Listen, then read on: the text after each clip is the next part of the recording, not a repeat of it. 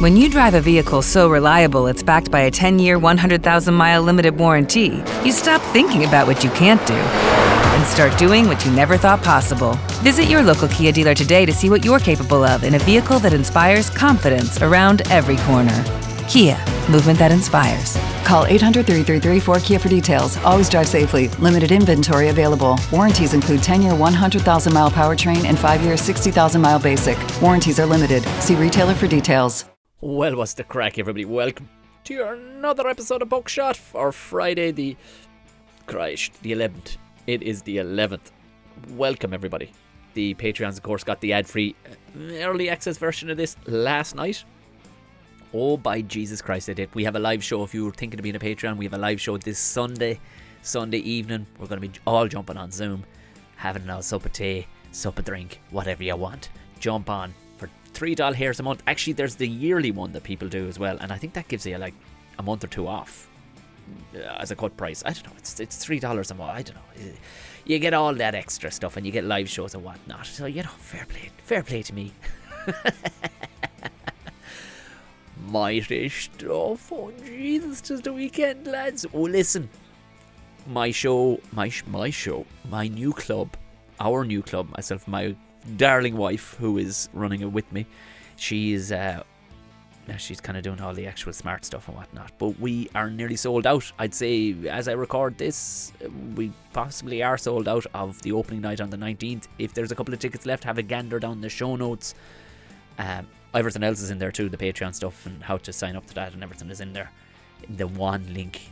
But we are back again on the 29th with John Cleary, the 29th of December with John Cleary. That weird, the taint of Christmas, as I like to call it. It's the bit between Christmas and New Year's and you don't know what to do and you're kind of going, I don't know. Well, jump in your car, come stay with me, i.e. book a room in Care and come stay in Care for the night. The new home of Irish comedy. That's right, I'm saying it that boldly.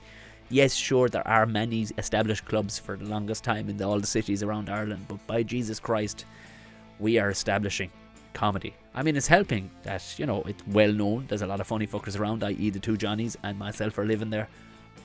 But this is going to be a banger of a night. Like I said, the first one's pretty much sold out. We're going to have John Cleary on the second one. And roll on, then on.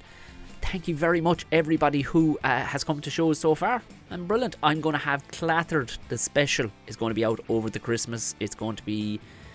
there'll be a little fee on it. I'm going to put it out as a... And yeah, you can sit the whole family around. It'll be much cheaper than actually buying a ticket and coming to the show, but we shot it so class for my special in Galway at the Comedy Festival. I'm very, very excited for people to see it. We're going to be cutting it together over December and putting it out for something to do over Christmas, to get an old taste of Irish stand-up comedy at its rawest, and just it looks so good. I'm very, very excited. So that's all really the news about all that. So you know what, if you want to become a Patreon, if you are listening on Spotify, make sure and hit subscribe. It's your very first time going, I'm subscribing now, and that's that. Hit subscribe, hit the bell so it actually alerts you on your phone. And if you can leave 5 stars, you know, please do. If you're listening on Apple, I think you'd leave a comment. If you can't, if you don't want to do any of it, just screen grab it and go, fucking class, pure class, love this, and share it on whatever social platform you want. Buckshot Podcast, you'll find it everywhere. Or just tag me, Tom O'Mahony Comedy. If, you know, I'm not shy. It's everywhere. Talk about it. Tell everybody about Buckshot. Do you know, the bigger the family, the better. Right. There's a load of other gigs and stuff coming up and all the rest of it, so I tend to post that on my story, so follow me over there as well. I've just me doing gigs around the place. I think as you hear this, I'll be in Wicklow tonight. I'm actually hosting a show with the mighty Emma Doran's on with me. I know Jim Elliott's on. Who else is on? Is Cormac Moore on? It's a banger of a lineup anyway, I don't mind saying.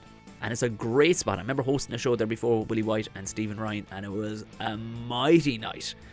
Of be the Lord Jesus, Wicklow people. So I'm there tonight as you would hear this. And then I'm loads of other places around the place. Anyway, moving on to today's guest. We have been proper friends. Not just comedy friends, but proper good friends for the longest time. He's an absolute legend. The opening 5 minutes of this episode are amazing. In that, if you knew Mark before and what Mark looks like now in the surgery he's gotten done on his back, phenomenal stuff. I'm I'm so chuffed for him. The fact that his voice even sounds different because of the way his head has been repositioned with all his spinal surgery. I'm absolutely chuffed for the guy. Plus, he's one of the most down to earth, genuine hilarious. Like, he could be hilarious if he wasn't actually a stand-up, and thankfully he is a stand-up because he brings that genuine strap-in kind of comedy the second he steps on stage. But this was class. This was an absolute joy to sit down and chat with my very good friend Mark Doherty. Finally, we got Mark Doherty on board. How are you keeping, Mark? Not so bad, Tom, and yourself? How are you? Class. We were just for a split second talking because the last time I saw you, it was clattered at Kavanagh's, and you were going for an a lot of people will know of you or whatever, but I'm flabbergasted at the change in your voice and everything. Like, it's unbelievable because Mark he was having surgery done.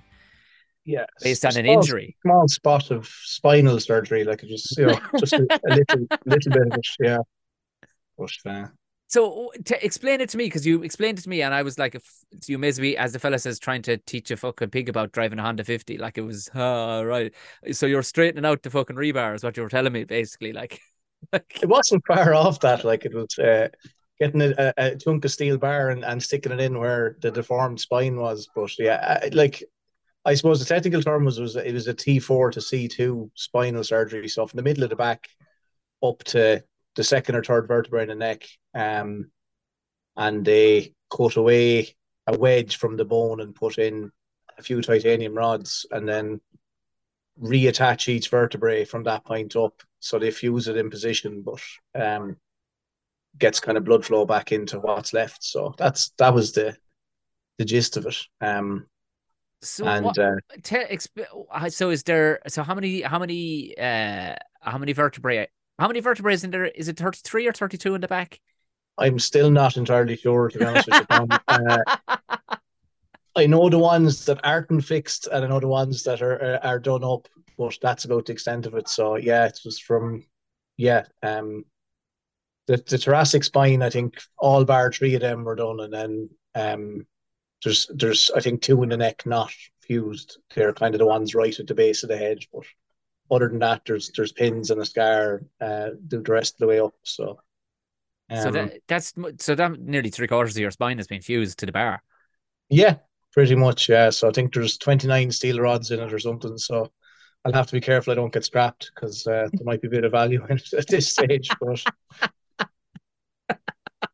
only you would say something like that.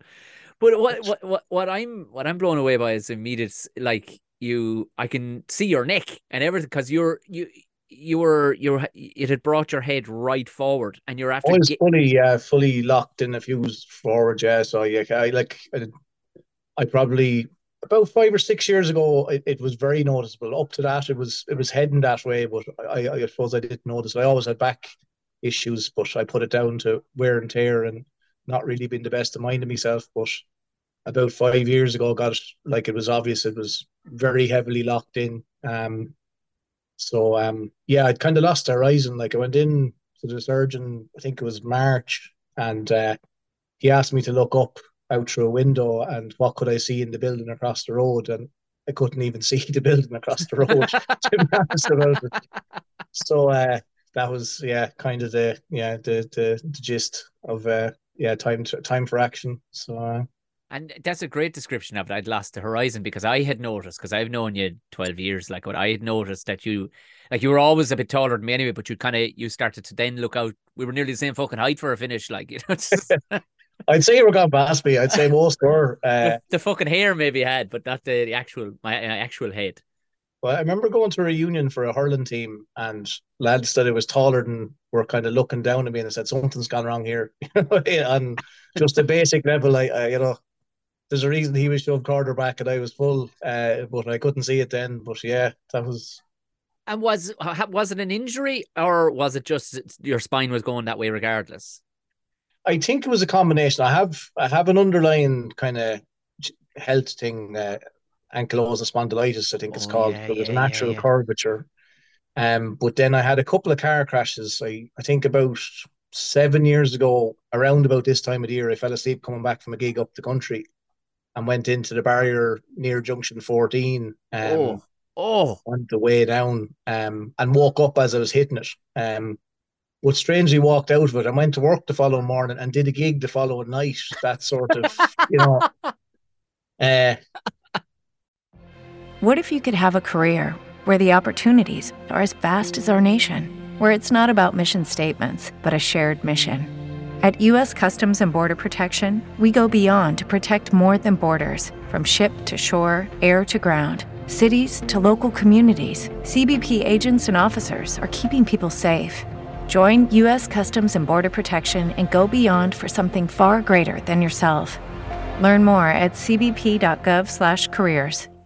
wouldn't have been the best of mind of myself. But yeah, I didn't think it was too bad at the time. And then a while after that, maybe 2 years after that, Chris Kent was in Cavanagh's and I was doing warm up. And I decided to swan dive backways on the stage and broke my tailbone. So Jesus they were kind Christ. of two of the contributing factors to accelerating it, I Jesus. think. But, Man with spinal issue decides to fucking swan dive off the fucking stage in Cavanagh's. well, like you know PJ from the pub, like, but I remember he was like he got a right laugh and probably got more laughs than I ever got in Cavanagh's on stage from showing the video of me swan diving backways on the one step stage. So yeah, it was yeah, they were a couple of the misadventures. Sweet jeez. Well, it's absolutely fucking class. I can't believe I can see your neck. Do you know what I mean? You've actually got a nice bit of stubble on your neck. Like it's because Yeah. you know when you just become accustomed to a thing. Like, you know what I mean? If a fucking roof was wonky on a house, you just grow used to it. But the next thing somebody straightens up the fucking roof and you're like, fuck me. Fuck it. I can't wait to see the height of you. That's the main thing. I can't wait to see how tall you've gotten. But Yeah. 2.5 inches. Mark, a lot of fellas would fucking spend a lot of money for 2.5 inches, I tell you. But unfortunately, it's all in this area, you know. I've got neck envy. But so we're trying to shape it now because I got used to years of not having to worry about tying up a tie or any of that stuff, you know. It's kind of it's harder to be scruffy now when there's no excuse for it. But That's all. But so how long? Because how long are you doing stand up? Because you're doing it as long as I can remember, anyway. Like, maybe around about the same time. I think like I know I entered So You Think You're Funny in 2009, I think, and I went over that year. And I wasn't long at it. I think I might have done a gig for Tony Ferns a little while before that and naively said, sure, I'm new to this, I'll stick in an elementary. So that was around about 2009. And then I started probably doing Cavanagh's around about 2011 or so. Kind of, yeah. So around the same time as yourself, I'd say maybe you were a little bit longer. possibly, yeah. Do you know what? Years just start to fucking blend into each other. Well, the last three don't count. So, you know, I could be way out and then, you know, someone will call me a liar and I'll go, fair enough. But wouldn't be the first time. So I know, yeah, because you're associated with Cavanagh's, and I said it was actually I was telling somebody the other night. Who was it?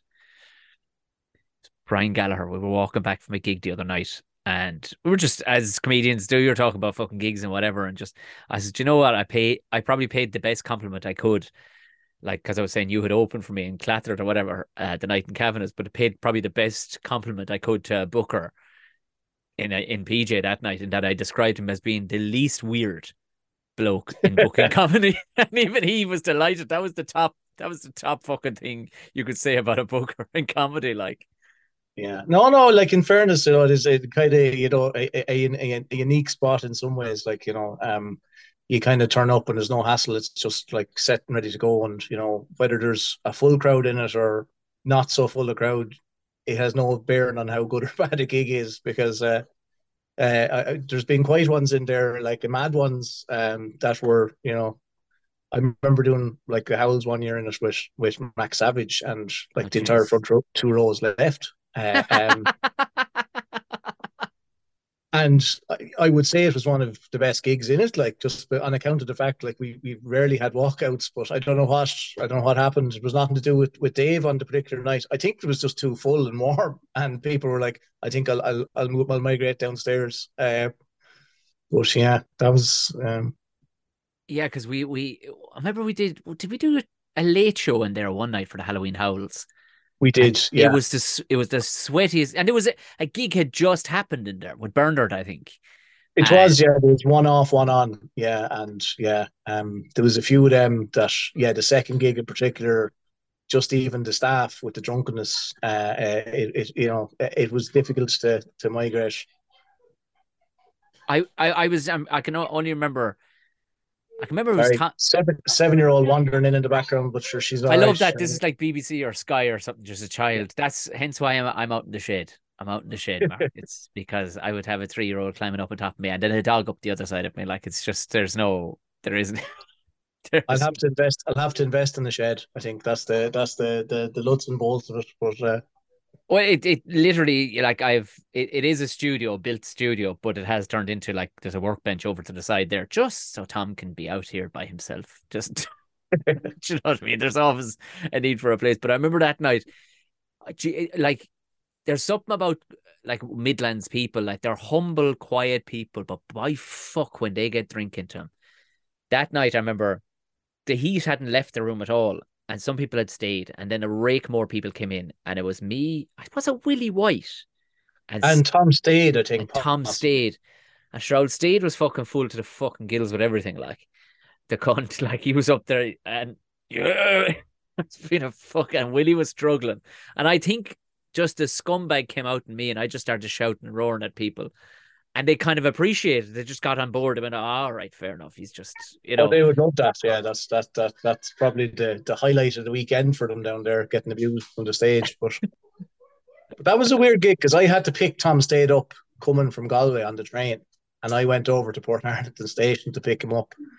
And I think, I don't know what I looked like, to be honest with you, at the time, because I remember him ringing his agent going, some weird neck motherfucker just picked me up in the car park at the station. And I couldn't argue it. It was accurate, to be fair. But uh, I delivered him to the gig anyway, but that was about the height of it. he's a bollocks, like, but he do you know what? You should send Stade a picture now. We should fucking screen grab this and send it to the fucker. But sure, he's out of his fucking chalk anyway. But in fairness, he was appreciative of that night. I remember he was he was full of fucking everything.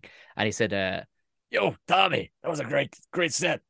I gotta get you over to support me. And it was like, yeah, whatever. And if whatever must have twanged in that brain of his, about 3 months later, he rang me out of the fucking blue and said asked if I wanted to come over and do a couple of nights with him in Edinburgh, Glasgow, and Liverpool. But he rang me like I was having my porridge, Mark, at fucking 7 o'clock in the morning, and I wasn't flying till like 12 o'clock. And this mad fucker, he texted me at it must have been 6. It must have been 6 or 7 o'clock. Text me what kind of beer I liked. He was heading to the shop early. You're like, well, that is very courteous of you, and it's very polite. But what in the name of fuck? Can you imagine getting a text on a Wednesday? What's your favorite beer? I'm going to pick it up for you at 6:30. I mean, it's in one way it's class, but in another way you're kind of going, you might have a problem. Yeah, well, I suppose maybe there was a point in my 20s when maybe that might have been a regular shopping item, but it's more likely to be animal bars or Liga at this stage. So yeah, I don't know. What age did? Oh, so you have a 7-year-old rambling around. What age is the other one? 11, yeah. Oh, So not so bad. Not so bad. yeah. At least you can talk to and does the 11-year-old like you? Like, because I could see my fella. He's sound at the minute. He's 3, but I have a funny feeling I'm going to be a thundering bollocks by age 10, 9, 10. Well, I suppose the benefit I have is I'm the step mark. So like, there's no kind of real desire to, I'm not viewed as any sort of parental authority. Oh, okay. Well, that's great. That's Yeah. class.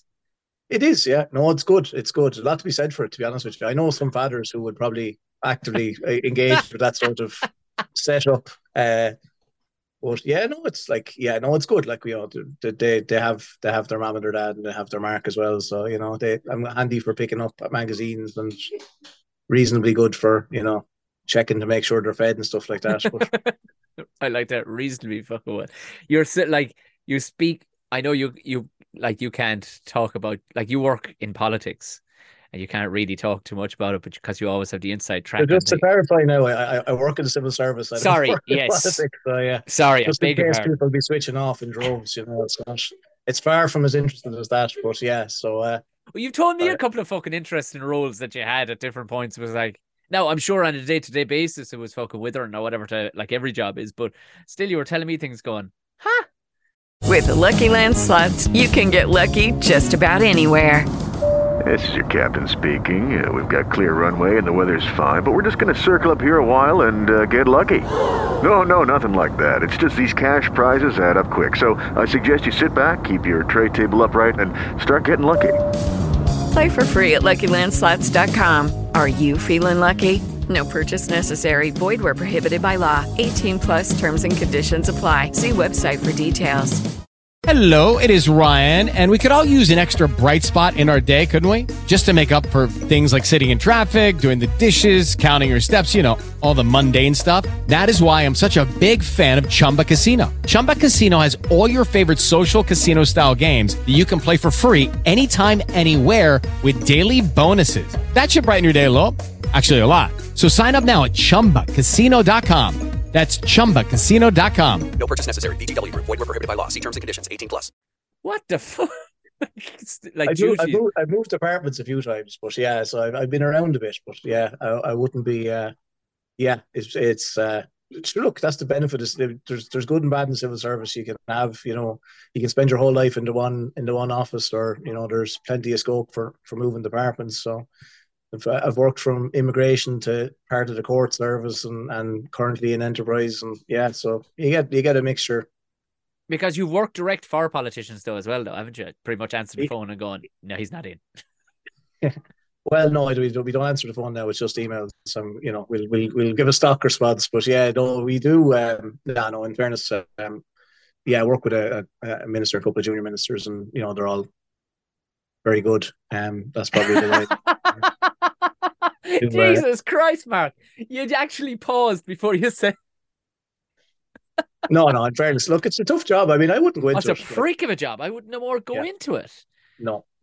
And to be honest with you, I wouldn't be the most political. Like I was, that's actually. I just get on with it. There's a job to do, and and I think most in the civil service are the same. Like, we have restrictions on getting involved in politics, but most of us, wouldn't be bothered. I don't think if we could. It's just kind of get in and do your job in the day, is try and do some bit of value going home and clocking off in the evening. But yeah, it's the. And because I know I'm bouncing around, but it's just my brain is.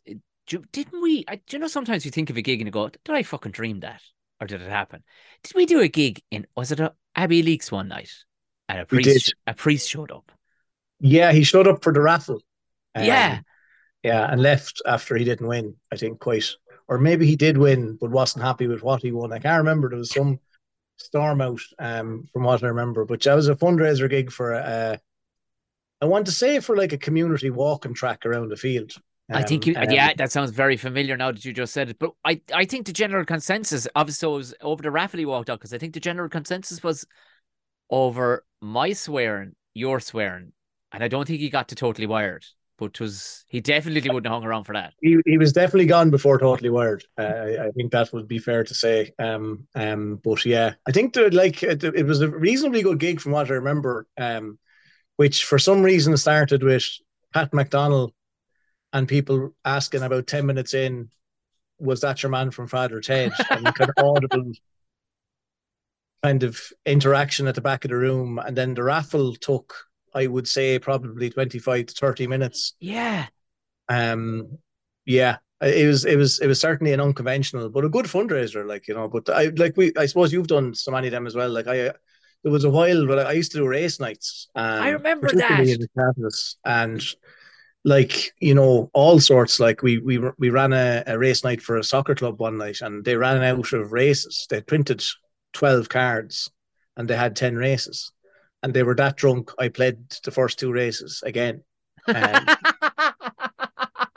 lads were still betting on them. At the time, I won't say what club it was, but yeah, their on-field success was probably reflected in their lack of attention to detail on the form of the races. But yeah, That yeah. So like weird gigs, and then I remember getting John Cleary for a union gig in work one time. We had a civil service conference in Galway, and I Perfect got man. John Yeah. down for it, and he'd sort of forgotten about it. And then he rang me and was like, "Did we have something down for tonight?" And I said, "Yeah, if you're in Sligo, like it's only up the road." So he did that and like spent the entire gig slagging off civil servants, and then went, "This wasn't a civil service union gig or anything, was it?" Because that was a bit hit and miss with some of them. But I said no, but they loved it, to be honest with you. So yeah, let's it on. Yeah, no fucking doubt, Cleary, because like you're the one fella, like most fellas will text you going, yeah, I might have a gig in a pub here or whatever, but you will text me with these, like, they'll be the most bizarre, convoluted, strange, like, now, there's a crowd, they're a different branch of the fire service now, Tom, and they might be going for, and it's just coming out, and how you know obviously they're civil servants to one degree or another, but you seem to It's always... I don't know. Like it's weird. I picked up like I think the weirdest gig I did was there was some lad running for election one time, and we did a gig for it, and I had Brian Moss, who used to be on Tip FM and did a Yeah, bit of yeah, yeah. comedy, and I don't know, was it Ed Salmon or someone, and we did the gig, and midway through, like I think there had been almost a kind of an opinion poll that came out and said he was like destined not to win the election, and we were midway through on stage at the time.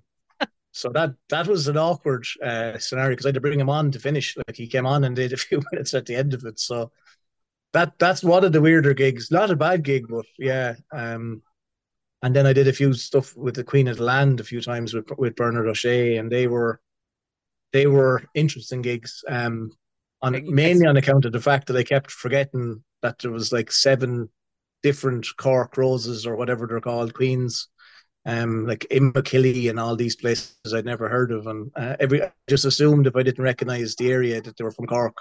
Um, but What's yeah, Queen of the Land again? Like, is that a Rosa Tralee or is it a Keller Housewife of the Year award? it's Or like Mochra na Firma, one of their 3 beauty contests a year, and I would use the word loosely. Um, uh, Not in terms of the fact that it like it's not a case that I'm in any way disparaging the girls, but there's like a full formal interview as part of the process. Like I'm not talking a 10 minutes on stage. I think they take them off at some stage in the Saturday and do 45 minutes of like where do you see yourself in 5 years. It almost seems like a job simulation exercise. Um, but yeah, so like they're always in Tullamore. It's always in the Bridge House or one of the hotels in Tullamore. Like they're good gigs. Like they have an event on the Friday night and great crack, and like Mocker crowd are good crack generally. But yeah, like the gig on the Friday night's good crack, and then the business starts on the Saturday, so you kind of get the best of the. because that was the thing. Because to explain Mochra na Firma, because there's a world of people listen to this that aren't from Ireland at all. Yeah, It's a farmers' association, isn't it? it is, yeah. Well, Young Farmers of Ireland or whatever it was, and like I think that like young being under 45 or whatever Of upper course, age you're a limit they have catch. these days. Oh well, like with road frontage or a decent tractor, yeah, you'd be beating them off. But yeah, so like it's mostly where primary school teachers meet farmers. I would say is probably the best Yeah. description of it. Um, If ever, but I mean, they could just call it the Coppers Festival, like, really, couldn't they? Because that's essentially it's just an extension of what happens in Coppers, like.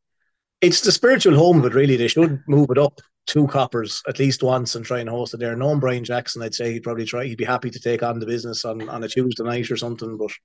Um, but yeah, no, like that was fun but weird gigs. But like, there's a lot of I don't know. Like I can't remember. I think at some stage I did a wedding.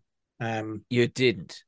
I did in my naivety. And it was up.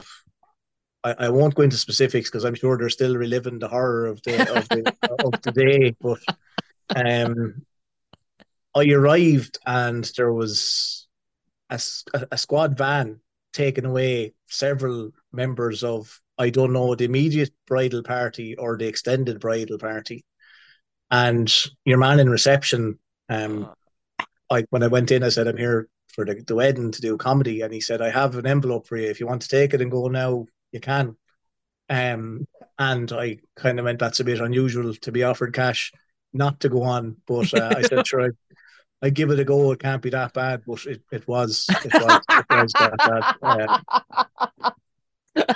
I was fully sure you were going to say you turned tail and walked out, but you fucker, you went up. I went on. No, I went that on. Was morbid curiosity made you do that. No, that's what that was. It was, yeah, no, 100%. Yeah. Like I'd driven up and I was like, going, look, sure, I'm up here now. I've had a Supermax. I might as well lash into it. But yeah, I didn't do another one since. So I think I leave it. I leave that element of the. Where does a comedian? Because I know Paddy McDonald does them and Willa White do them, but they, them lads would have that kind of style where they be, But where did you stand up like at the fucking days in between the, or where were you like? I think they decided to originally I was supposed to be going on before the speeches, which would have been bad enough to extend the speeches by any length of time, but instead I went on at the same time as the cocktail sausages and the chicken, the goujons. So I was competing with the goujons, which doesn't go well outside of Dublin in particular. But I think people thought I'd had an episode that was just up talking on the microphone. To be honest, it probably wasn't a bad description of it. So, have you any idea what was it? Just pure drink related, or had a fight started, or what? What was the squad? I never asked. Like it's like when I used to do the door. If you walked in and some lad was getting carried out in the back of a squad van, you didn't ask questions. Just went. I assume it's not good. Be a fun night. But yeah, it was. I never got to the bottom of it, but I got the distinct impression several members of the bride's party in particular were upset. So I left it at that. This is the thing. Like I don't know why I'm so fucking snooty about weddings. I'm just 100% sure they would never go well for me. But I've done so many fucking gigs that were just as brute. Couldn't get actually any more fucking brutal. Like I did one for, called corporate, I suppose, because it wasn't corporate. But there were these, I think, was it a recruitment agency or something? It doesn't matter if they're listening to this because they'll never book me again anyway. But it was booked, and the same lad that does the booking, he has to say he've no idea what he's doing is a fucking understatement. And it was in a room upstairs in a fucking busy cocktail bar in Dublin, and there was no like door. When I say room, all it was like an extension of what would be the landing upstairs. Like so, all the tunes from downstairs were blaring. They had a bit of a microphone going, and there was no real seating area. Like it was just an area with loads of booths. So people were just kind of huddled around, looking around corners at me. And it was, do you know when you just like, again, your morbid curiosity, you're like, I'm paid. So it's like, all right, I'll just, but again, they can be such fucking bullshit artists. Like your man, the head of HR or whatever, he says, nothing's off the table, Tom. Nothing. In fact, here's a few tidbits. I went, these sound like a real fun company, because you'd sometimes meet a real fun company. Turns out, while most of the people work for the company were sound enough to a degree, but yes, upper management, bunch of cunts. Like your man gave me free rein to go after the boss. Turns out the boss had the biggest ego, this big fat lump of a fucker who thought he was hot shit, because he seemed to hire mostly only women by the looks of things. And he was strutting around with this, and he looked at me like, oh, what are you doing next? Are you doing something here? Because we have a guy doing fire blowing. Are you doing that? What's that? No, I'm here to, and in my head I'm going, oh, I'm delighted with those tidbits. I'm gonna fucking roast you. And a man would be able to take it. He go, oh, all those are actually true points, and yeah, okay. But as soon as I mentioned the one thing, stormed out. It's like, what the fuck? And then it just, and you'd think, okay, everybody in the room would love that. It just made the place weird. And I looked down at my watch, and I was only like 2 minutes in, and after 30 minutes in, I'm like, oh fuck. Well, yeah. But at the 25-minute mark, I kind of looked at your man and was like, I had him for about 3 minutes in total in the middle. The rest of the time, they'd just gone back to their drinks. And I just kind of looked at your man and was like, I'd say we'll wrap it there, will we? And even he was like, yeah, we'll wrap it there. Yeah. But you're just hating yourself walking out the door. At least you had something at least to tell a story of. Like there's nothing in the horror of that. Like it was only that the boss just couldn't. He was just a cunt from the second I walked in the door. Like, Yeah, well, I'm sure. I suppose he was probably settling the bar tab, so that's why they got panicky when he left out and walked out the room. But That's yeah. Well, that's exactly what yeah. But it was like, do you know, there wasn't even any groans. Like if I slagged you with this, Mark, you'd be rolling on the floor laughing with what I oh slagged you. Like yeah, I think it was something like they were slagging him off for having a Tesla, but he cycles to work because he's too mean. And I said, well, that's a bit fucking on the nose, isn't it? I'm sure that's still be done. I well, now in just fairness, with the price of electricity now, I don't know. Maybe he's onto something. Could be. maybe, but I couldn't leave that I couldn't leave that where it was. So I went. No, no, I said, has to be done. so we, whatever the guy's name was, we call him Mark. I said, so Mark, I believe you have a Tesla, but you cycle to work. Well, really, I mean, you have a Tesla, really? I mean, there's much easier ways to tell people you're homosexual. Anyway, you know, laugh along, even if you don't. Your man just stood up and walked out. It's like, ugh, okay, Yeah. all right, okay. So this is the vibe of the room, is it? Okay, fair enough. You know, clearly, it wasn't a very smart joke. It was just a throwaway, silly pub fucking thing to say. You slag the big dog in the room first. He takes it. Everybody else settles in. Nah, your man storms out. I'm like, oh, for fuck's sake. Yeah, Jesus. I haven't done a huge amount of corporates, mainly because I don't get asked. I'll be perfectly honest about it. There's something about me, just I suppose maybe it doesn't really. If they've seen me, they're less likely to bring me on stage. I suspect, with a microphone to have a pop at them. I did do one, and I was told it was um members of the Saudi embassy, and a Saudi Arabian comedian was performing, and there was strict segregation going on in the room. It was in the Teachers Club in Dublin, Yeah, and yeah, yeah, I did the gig, and like there was women on this side of the room that I couldn't look at directly, um, yeah. and about five lads on this side of the room that I could talk to, but not on like a kind of a cordial level. It was just I could make jokes. So, and at the time, most of my set was based on Midlands humor, so I was kind of down. This is going to be a long 25 minutes or so before the Saudi guy goes on, and yeah, it's like there was a couple of guys at the back of the room who looked like security personnel from an embassy, and a guy sitting in front of them who I figured was embassy staff, and like they were all very cordial. And where do you go with that set? Only I started slagging England, and that went amazingly. They were loving that. Great. And then made a reference to Friends, and I had some joke at the time, and then that completely lost. They don't really watch Western TV, I'm guessing. Obviously, Just, Friends, wouldn't be flavor of the month out there. And I finished up with probably my cleanest joke, and I just said, I think GDPR had been hardest on people on diets. Every time they Google low-fat meals, they're asked to accept cookies. And that's a great joke. it's not the worst. I went with that. It's relatively plain, and that was the one they complained about because apparently a few of them were going to Weight Watchers, and they felt I was picking on them to a certain extent, as if I'm in a position at any stage to be picking on people going to Weight Watchers. But yeah, that was the worst corporate I did, I think. I'm still not sure. I didn't stick around for the Saudi guy because he started talking in quite heated tones, and I went, "This is not the sort of thing you want to be seen walking out of."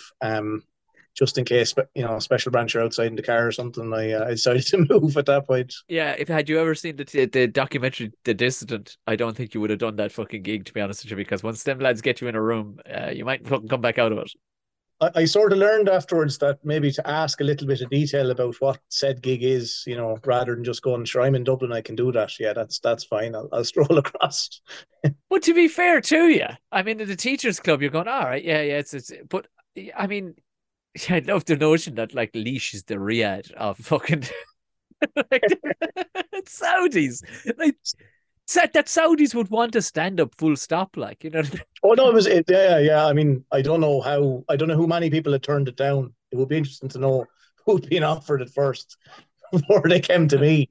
But yeah, there was. But I think because I know you said you're not in politics, but you are like you do have strong country opinions, and that was kind of a thing I wanted to get around to. And I also something that popped into my head, and I have asked a load of people, And it wasn't until over the weekend in Galway that I had it affirmed that Do you remember the Keller Housewife of the Year award? Oh yeah, Jesus, yeah. Like I've said it to loads of Dublin people. They're gone, huh? It is Ryan here, and I have a question for you. What do you do when you win?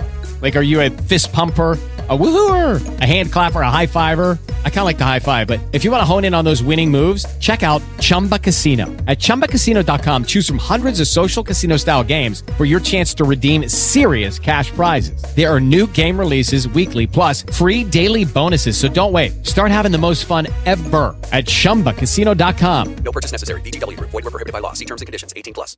Lucky Land Casino, asking people, what's the weirdest place you've gotten lucky? Lucky? In line at the deli, I guess? Aha, in my dentist's office. More than once, actually. Do I have to say? Yes, you do. In the car before my kids' PTA meeting. Really? Yes. Excuse me, what's the weirdest place you've gotten lucky? I never win and tell. Well, there you have it. You can get lucky anywhere, playing at LuckyLandSlots.com. Play for free right now. Are you feeling lucky? No purchase necessary. Void where prohibited by law. 18+. Terms and conditions apply. See website for details. What? Like, as in the bottles of gas? I went, exactly. Bottle, like, sponsored by, but you'd get a kitchen, wouldn't she? Or what was the... I don't think it was a full kitchen now. I think they got a cooker initially, like maybe a range master or something like that. But yeah, like it was like, I have visions that Derek Davis was the host. I could be wrong on that. It could have been Marty Whelan, but it was that sort of live at tree on the precursor to the Daithí O'Shea show, whatever that's called. Way back in the day, they used to have that on, and I recall like Derek Davis and whoever, Thelma Mansfield possibly, were the two who used to host that. I think they were some way involved, but I certainly recall it, and I remember at some stage someone from Laois was in the final but didn't win it, and people saying she was robbed. And like, it was the first time like that had happened outside of a county final or something, where it was like, people genuinely upset that there was some kind of discrimination against the Laois bogger as against the Tipperary bogger in the final. I know, yeah, it's some other fucking fairness, it was left to us to the most part anyway, wasn't it? Just left to the fucking cultures. Like, I don't know that there was many people from, even sophisticated areas like Waterford and Cork taking part. I don't know whether their pool was essentially people who would consider the good room something you were waked in, and that was it. I think that might be the entire... Did you have a good room growing up? I don't know. I think the grandmother had a good room, all right. The grannies would have had one, all right, yeah. But I think by the time they got to kind of our generation, I think it was whatever you could throw a head into was available for use. Yeah.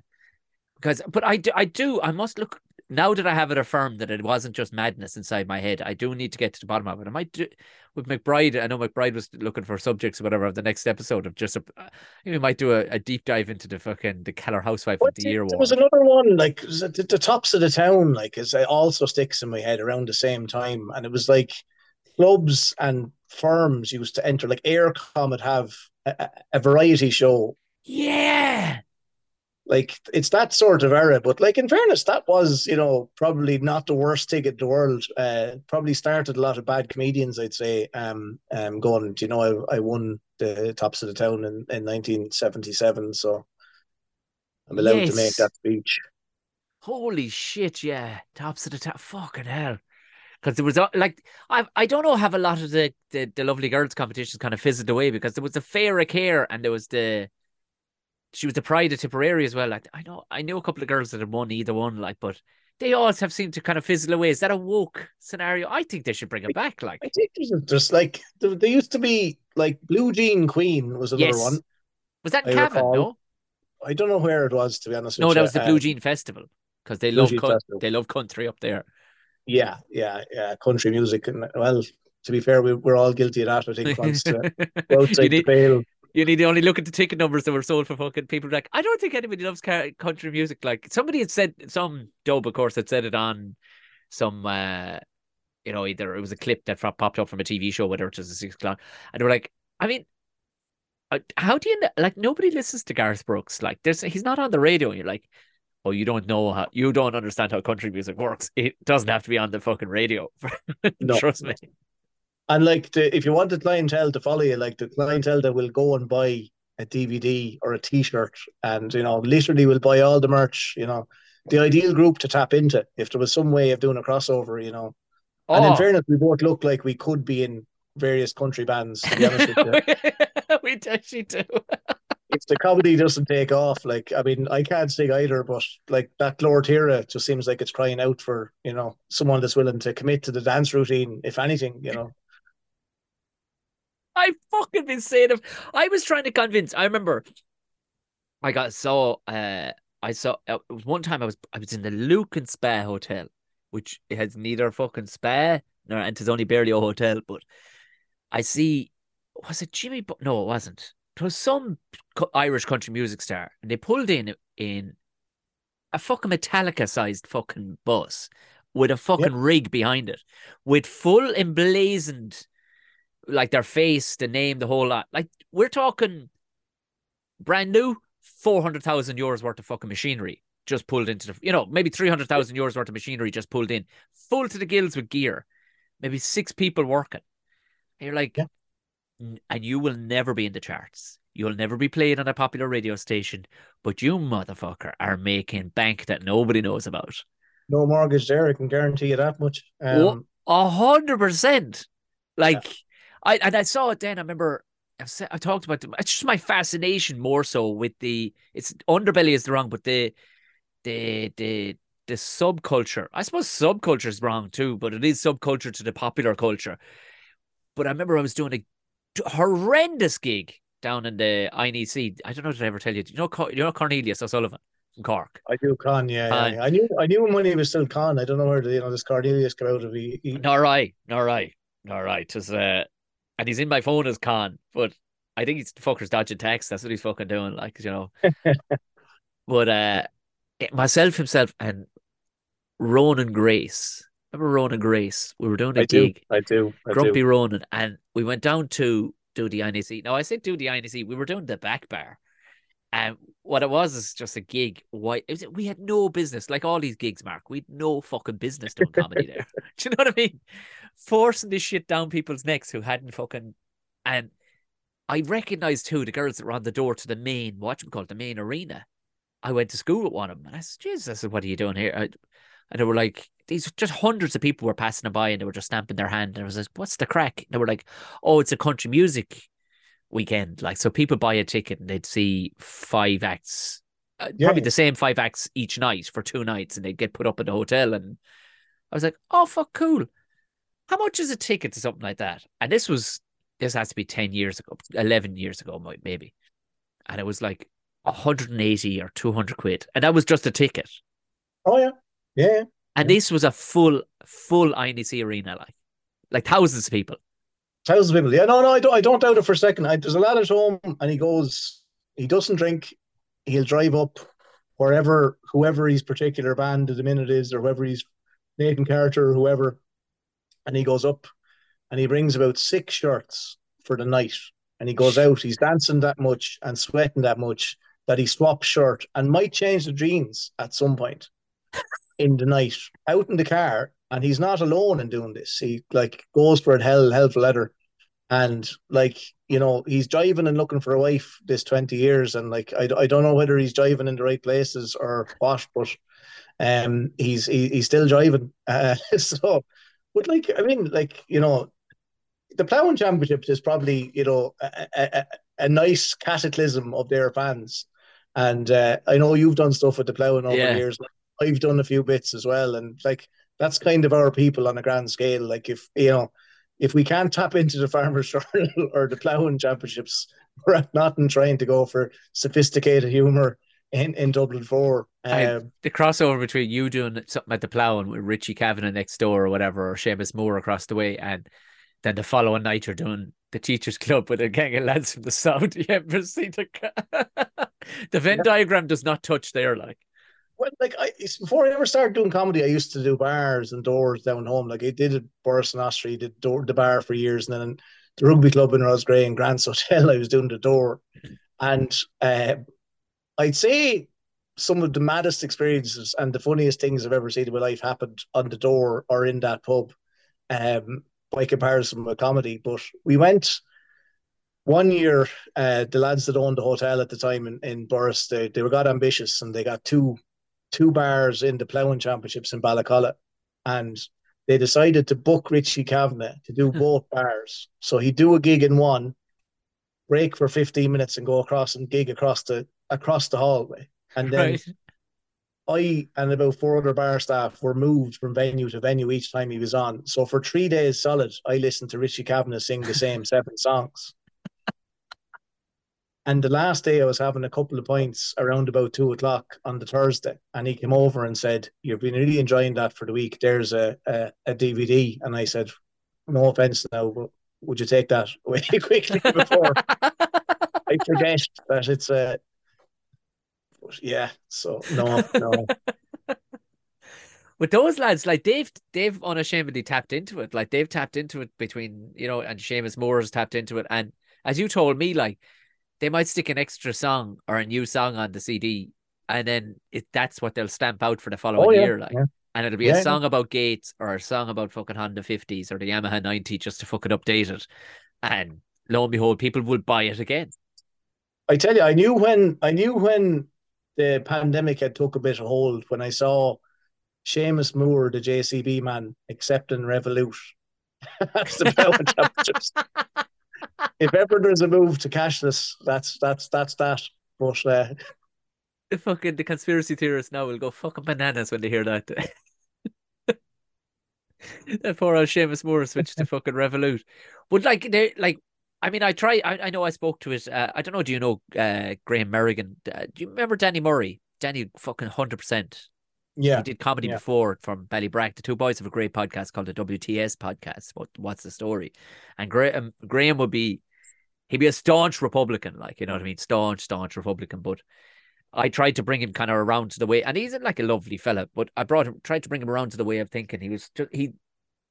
He's liberal, but he was hard going after. Do you remember your man? He was kind of an American politician. He was going for politics in Ireland. Wealthy fella, and he was kind of a Trump-esque in his ways, like he was quite fucking right-wing, the shit he come out with, like. And I know who you're talking about, but I won't name him because I would be a fear we're verging into the old political. But was it Ganley? I think possibly Ganley, but the simple, we'll dip in and out of it very quickly, because the simple story was that it was nearly a snapshot in, I wonder how people think about, especially rural, not just country town people, but rural people, in that he was out of order, some of the stuff he was coming out with. But what Graham was going, which dude, the fucking country fucking bumpkin siding with this fella. I said, but you know what he did? I said that you can't wrap your fucking head around is that he went down to him. You won't catch any of the people you support in the Dáil going down to him and speaking directly to him. That's why, and you can't, and they're playing the numbers game. I understand why they wouldn't, because there's 1 million people in Dublin. Why would you go to fucking Thurles? Do you know what I mean? But he took the outside fucking lane and started trying to scoop up all the country folk, and all they wanted to be was listened to. And he's like, I said, no, they're people too. They're people too. And he's going to agree with anything they have issues with. If they're having quad bikes and fucking farm machinery stolen, something you won't be able to wrap your fucking head around, and he's saying he'll solve it, then he's their man. I says, but your leaders, you won't find Mary Lou down there. Do you know what I mean? With a pair of wellies on going, give us a look at who robbed your fucking Land Cruiser. Like, do you know? So, and it was kind of a snapshot. You could see him coming around to me. Then he was like, oh yeah, I never really thought about country people as being actual people. Nearly, do you know, it was nearly that, like, do you know, and people don't. They're like, they can scoff at it. Like, I gigged out in Clogheen a couple of months ago. One of the first nights of Clattered. Clogheen, the back of Beyonds in South Tipperary, next stop the mountain. Over the top of it is the fucking Nire Valley into Waterford. Like, nothing next, like. And sold out 2 nights in this place without so much hardly as a fucking poster.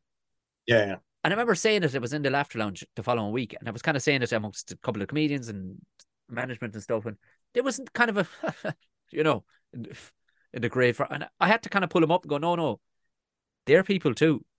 Yeah. You think because these all came to your set venue, like that they're not people, that these fuckers don't, they're cash richer than most of the people in here. Those people are blue collar people who just, they don't have the time to traipse all the way up here to see this. So when you bring it to them, these lads are working 60-hour weeks. You know what I mean? Hard fucking weeks too, like, you know. Yeah, no, it's a fact. And like, I suppose that's what Dunleav's tapped into when we were growing up. Yes. Like, their market was underrepresented to a large extent. Lads that liked to laugh and loved the skits, and you know what they were selling, you could recognize in the lunatic that lived down the road for you, or you know, if you had some sort of self awareness, it was probably yourself that they were taking off on stage. But yeah, like you know, I don't know that it's a market that's kind of left behind a little bit in some ways, and that like I don't know that there's someone actively cornered or chasing the two Johnnies probably to a degree. That's probably to a degree. The boys did it smart in that they scooped them up via sport first, via the GAA. You know what I mean? Because they were viable players themselves, like, you know what I mean? So I suppose that was a handy way of doing it, from scooping people from all. And then, of course, you write a song about tractors and stuff like that. And now you've cooked. And neither one of the boys are from rural background. Like, they're from towns. Like, you know what I mean? Townies, yeah. Like, it's the same as myself. Like, I mean, I grew up like in like a small parish, about 1,000 people, give or take. And there was 400 in the village, and we called them townies. You know, that was that's exact same. People can't figure out in Dublin. They're like, "God, you're all countries. What does it matter to us?" That's it. Yeah. Well, that's also, I suppose the same thing. I could never wrap my head around people in the village up the road. Like, geez, you want to live right alongside each other when, if you go 100 yards that way, you can just be in a field. Why would you want to live right up on top of that fucker? Like, you know, but it was, yeah. And that like that, they were townies too. Like, but I often, but as you said, I don't know from a direct comedic point of view. Now, there's a few in the north, like Mark McCartney now has really gone after it. Like, he's brilliant, but he's come at it from a dark comedy, very, very strange, humorous fucking way. Have you ever come across his stuff? I haven't. No, I seen a little bit of it maybe at some stage, but no, I wouldn't have seen enough to comment on him really. But it's you'll know what you're looking at, you know, if you know what I mean. You go, okay, all right, yeah. I can recognize that. There's almost a touch of Trailer Park Boys. It's so white trash to a degree, like, you know what I mean. Like, it's a great lad, but there's a couple of lads now, because I suppose the advent of social media and stuff, good social media, and I was never one for following anything really or being good at it, but I've noticed that TikTok has, anytime I go on to them, like, oh, fucking bored of that in 2 seconds. But now it seems to have aligned itself to go, oh, now I know what to give you, Tom. And they give me exactly what I want to see. You know what I mean? Silly, humorous shit, like cats pushing fucking children off tables and stuff. But there's a great lad, Tig something or other, and a few people have sent me on his videos, doing great stuff. He's definitely from your neck of the woods. In that he doesn't pronounce T's. Now, your accent has cleaned up a lot since working with these in Dublin. But the people, I think it's more since I started going out with it up. I think it's you know, I've had to start occasionally enunciating vowels and T's and H's. But I don't need to be home for about 5 minutes, and the accent drops to the extent that. Although the one thing I have noticed, and I don't know whether it's the same for the tip accent, but in our house, there's several Alexas, and I'm the only person Alexa understands because my flat accent has broken the receptors for everybody else. So no matter how clear and perfect diction the rest of them ask for stuff, it'll take me to come over and go, Alexa, turn on the lights. I love the fact that she come back with a real flat Midlands or North Tipperary accent going, well, Mark, when you come in. Yeah, no. It's cleaned up a bit over the years. Although, having said that, a couple of drinks and it's back, you know, or go to a GA. I noticed it even when I'm sitting beside you. We'll be talking for 2 or 3 minutes. Now, I have a South Tip accent, so we do pronounce our T's all right, but it's still a fairly ignorant fucking accent by itself. Like, you know, either way, there's no, you know, it's not exactly the most tailored fucking thing. Although I did take pride. We moved our child from South Dublin to South Tipperary, and one of his first words was "wad." It's like universal language. Oh, that'll work everywhere. Wad. Who's that wad over there? Like, good lad.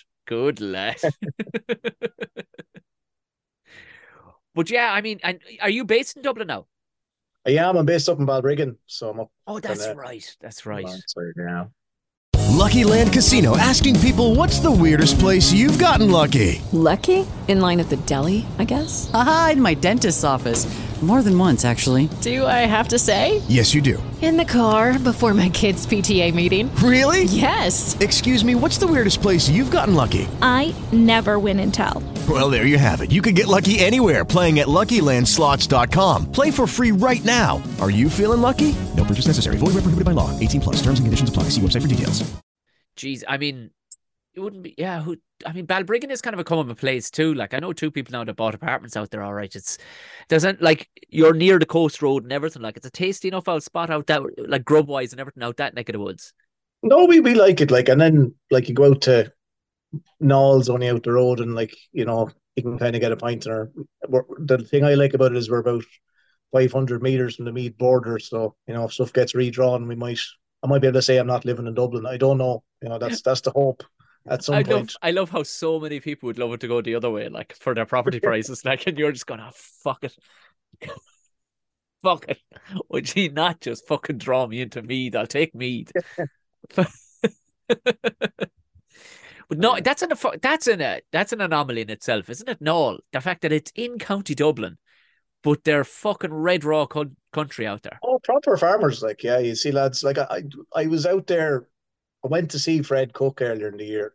Fred and Julie were playing out there. Yes, and I was having a few pints in Killian's across the road, and a lad pulled up in a tractor, with a yoke on the back, which were topping a field. Came in and had 5 pints, and then went to the gig.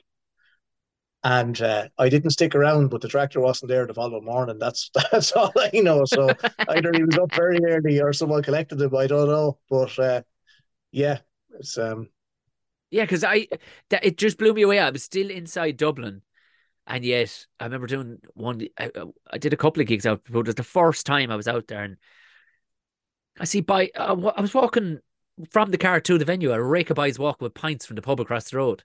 Yeah. But I knew by the walk. I'm looking at the walk and I recognise that walk. That's not one you'll see on Grafton Street. Where the boys from? And I was thinking they were on a stag or something from somewhere. They're all local boys. I was like, yeah. You're a small enclave of cultures that live in actual Dublin. Fucking hell. Yeah. They're the lads with all the money now because they sold probably, you know, the land that they've built, you know, a couple of thousand houses on. So they're probably at net worth is north of anyone on Dublin Grafton Street. Anybody. This is what I've tried to say. Like, if you're looking for a man, don't be looking at fellas in their fucking high paying fucking jobs, because that's what them fellas, they got high paying jobs, but they got high paying fucking bills outside of it. What you want is a fella in the check shirt who has as they say, Land Cruiser money. If you've Land Cruiser money. That's fuck you money if ever I heard it, because if you'll be all right. We've got a fellow with a new Land Cruiser, you know he's doing all right, like, because the bank loves him. Oh yeah. They're throwing money at him. You were like I won't keep you for much longer because I know you've work and everything tomorrow. But we were talking before about the sports podcast, like. It's fucking sports nuts, isn't it? Like, in around Laois, and even Kavanagh's, I suppose, where you'd be nearly as associated with Kavanagh's as fucking PJ nearly would, the owner fucking place. I think, like, unfortunately, when I got engaged and moved up to Dublin, I think the big victim was PJ's takings in the pub of a weekend. You put his kids' college fund, I'd say, yeah. I know I was never quite at that level, but yeah, probably impacted a small bit on the bottom line, but no, like it. I mean, I like all sports. Like it. You know, I played badly at anything I tried. To be fair, like that's an honest appraisal. Most people they won't admit that, but that's absolutely the case. No, I was the worst player on a lot of teams. I would say probably the best way of describing it. I had uses. I'd stop a lad scoring in hurling, fairly dogged and not the most athletic, rarely sent off, but could have been sent off in almost every match. Would probably be an accurate description. Whichever one of it. If there's ever a moment where I have to give a speech about Mark or introduce Mark, that's actually when I'm rarely sent off, but technically could have been sent off in every game. If there was VR or a fucking assistant referees at the time. Like in rugby, Yeah. he would definitely have gotten fucking whitewash. Oh, and do you know what? I should have been killed in every match because some of the stuff I said to lads on the pitch, and like I'd be perfectly pleasant, but like off field, but like if I was there to do a job, if it meant going like mental mind games, like I went there. I remember asking one lad, was his mother keeping well one day, and just leave it at that. And he hit me about 5 minutes afterwards because I think he twigged that I was, in some way having a dig at him. But that was. That's a nasty enough one, in all fairness, because it's not on the nose at all. Sure, it's not. It's just like, is your mother keeping well? And just leaving it nicely there, like. It's open. I could I could have met her at a bridge club. I didn't, but I didn't know his mother, to be honest about it. But sure, in the heat of the moment, you'd say it. But like I heard, like I'm from one of the clubs in Laois, was Castledown, that like we had a lot of success when we were growing up. So like we were good, like, and then we didn't really realize how good we had it because we haven't had any success for a long number of years. But at like kind of once we got past minor, maybe a little bit under 21, like there was lads that were going to contribute in a positive way, and then there was. I was kind of beckoned towards a junior B team or junior C, depending on the year that was in it. And you can respect your level, so that was my level. I could live with it. But because you were talking to me about a sports podcast at some stage, like. Oh yeah. I definitely. I love the idea of keeping it light because there's so many fucking sports podcasts that are.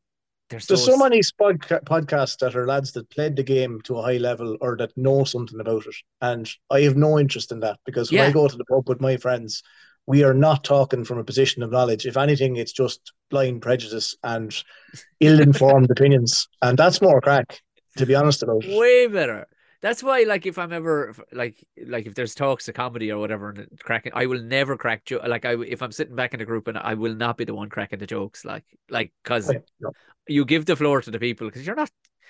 I'm not saying that I'd be, the standard of an intercounty fucking hurler in your group sitting there, but at the same time, somebody who physically got paid at one time to tell jokes is not going to start stealing the thunder of the bloke who has a great one-liner, a great story about a donkey and a fucking dog. Well, like I at one stage I was running gigs for Larry Corbett in the pub in Thurles. I remember that. Yeah, we did it for a while, and like it was. I have to say, like it was comedy gold. I mean, the man is, aside from being a good hurler, like he's hilarious company. Ideal podcast guest. If you haven't had him on, you should get him on. Oh yeah, because I've had a few like the likes of Cummins and Maher and a few more on. Yeah, Jesus, yeah, we'll go after him. But mighty crack. And so we were doing the gig one night, and like we left the pub, and the following day, I rang him and said, was he happy with the crowd? Like, was the takings okay in the pub? He said, no, it was all good. And he says, I have to go now, Mark, it's my round. And he'd gone to Dublin on the first train and was drinking in one of the early houses on the quays, like, because this was before 9 o'clock in the morning. And he was retired now, in fairness. I'm not saying anything out of school or anything. Like, it wasn't like he was talking out the following weekend for the county or anything. But like, it just genuinely a good bloke, but like absolutely hilarious in the best possible way. Not at all guarded in some of the stuff he come out with. But sure, look. But I think that's why I think people do gravitate to that. And thank Christ there is, and they haven't tried to fucking water it down or whatever, and they leave it kind of raw. Like the likes of John Mullane, like he's a fucking, like, Mullane never won an All-Ireland, like, but at the same time, people fucking, like, and it was a tug on the fucking pitch, but he has a full, he's got a gig with RT now, like, on the radio, and he's just purely because of his wild fucking passion. Nobody gives a shit that he's not really the best orator or the best commentator in the world, and he has the most hideous Waterford accent. But you love to hear a fellow who fucking loves hurling. Do you know what I mean? And it's, it's a wild bastard behind it, like. Yeah. No, it's a fact. No.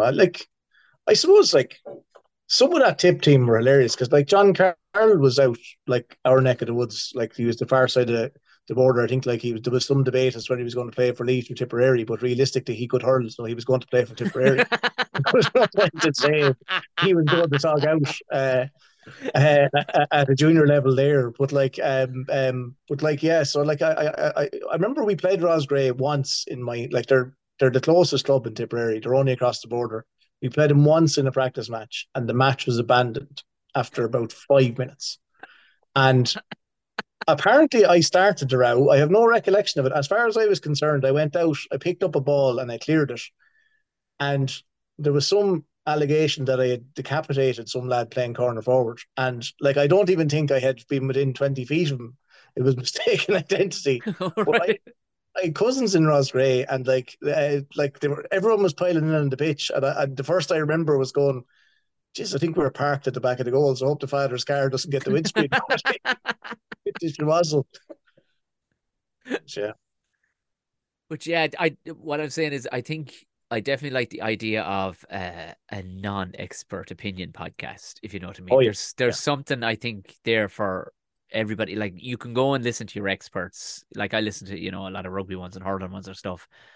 But fuck me, I find myself turning it off. Like, are we doing stats? Are we?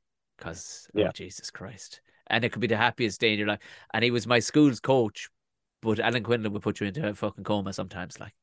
Like it could be.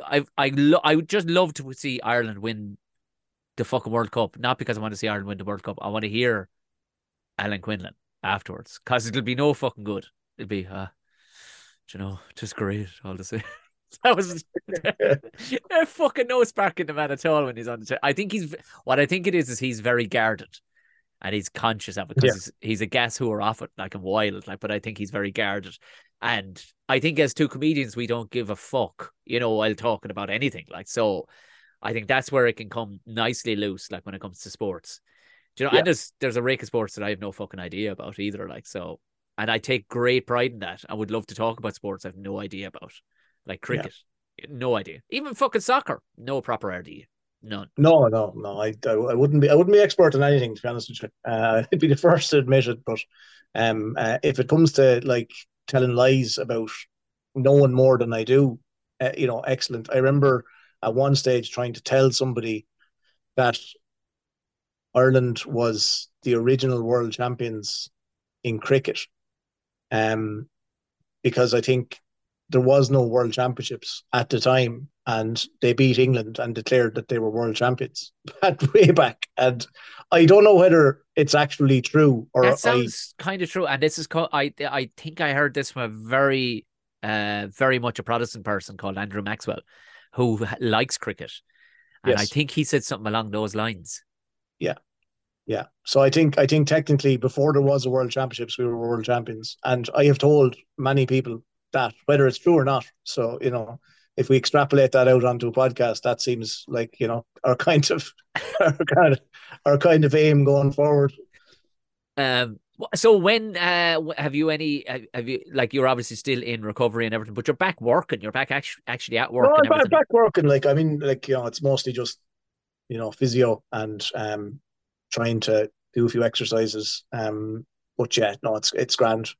The hard bit is over, hopefully, touch wood. And when are we going to see you back on a stage? I don't know now. I don't know. I at times I think about, I wouldn't mind me back in it, and then I kind of go, well, it's also nice sitting down in front of the TV eating biscuits. So, there's an element of that as well. So maybe at some stage in the new year. I'm not booked in pre-Christmas. We'll see what happens. Yeah. It's a thing that can create, and I'm not saying it's good, bad, or indifferent. I mean, everybody's entitled to their tea and bickies, like, but there's nothing like the whole fucking pain in the hole of comedy is the fucking everything that isn't that millisecond after you take the mic and the millisecond after you put the mic in. Everything else is fuck that. Like, fuck it. You know what I mean? You can see why the big names don't even want to talk to anybody beforehand or anything. They just go, just keep my green room quiet.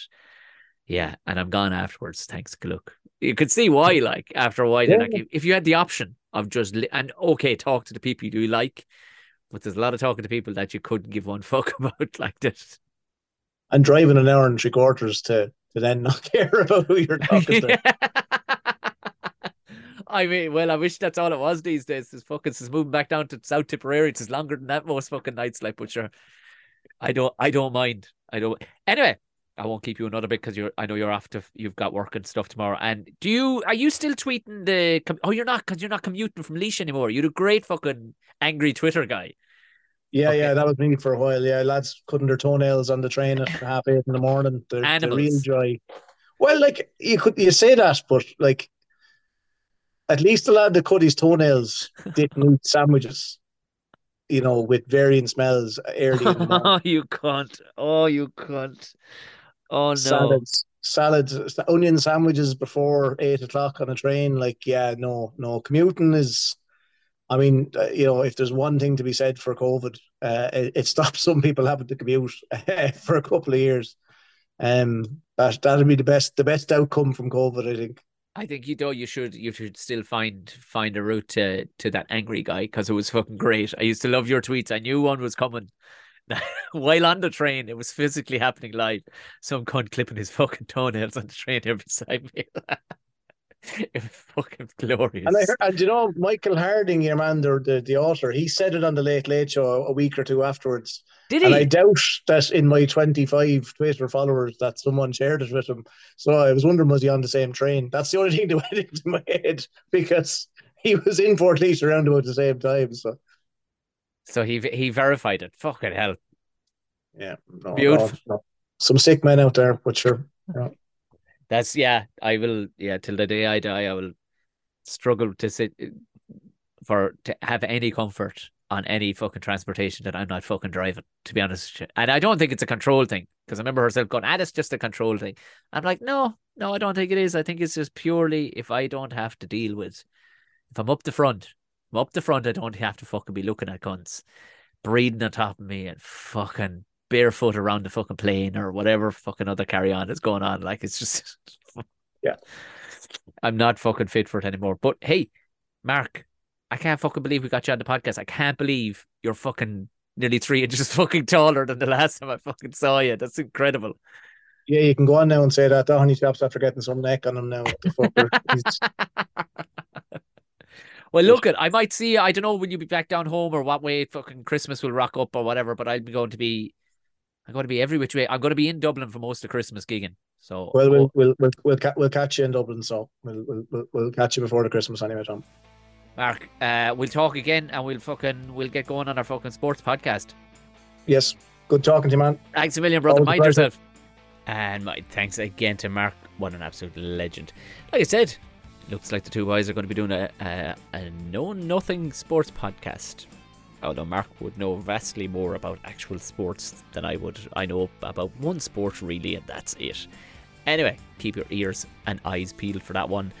Like I said, keep an eye on the Hill Comedy Club in Cahir. It'll be mostly sold out, but if there's a couple of tickets left, grab them for the 19th of November. But we are back on the 29th of December. And I won't be shy about telling you to keep an eye out for Clathert, the special, when it gets released over Christmas. I'll be posting it and talking about it everywhere, so don't worry about that. And I would greatly appreciate it if a bunch of people bought it. That'd be great. We have a live show for the Patreons this Sunday night, so become a Patreon, hang out with the gang. We're having all fucking shits and giggles. If you are listening on Spotify or whatever platform you're allowed to leave a star rating of whatever, give it 5 and leave us a nice comment, maybe a screen grab. Tell everybody about it. Get in contact with me if you have any comments on the podcast or you want me to approach anything, because I do, of course, do the Ramble Pod midweek for the Patreons. So if you're thinking, going, this fella don't listen to nothing, I answer everything and anything for the Patreons midweek on the Ramble Pod, which is, another 40-45 minutes of me ranting and answering questions midweek. Another benefit of being a Patreon. Listen, let's go on away, enjoy the rest of the weekend, and I'll talk to you again next week. Good night, good blessing, thanks.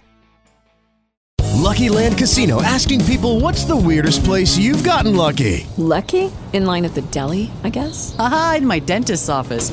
More than once, actually. Do I have to say? Yes, you do. In the car before my kids' PTA meeting. Really? Yes. Excuse me, what's the weirdest place you've gotten lucky? I never win and tell. Well, there you have it. You can get lucky anywhere, playing at LuckyLandSlots.com. Play for free right now. Are you feeling lucky? No purchase necessary. Void where prohibited by law. 18+. Terms and conditions apply. See website for details.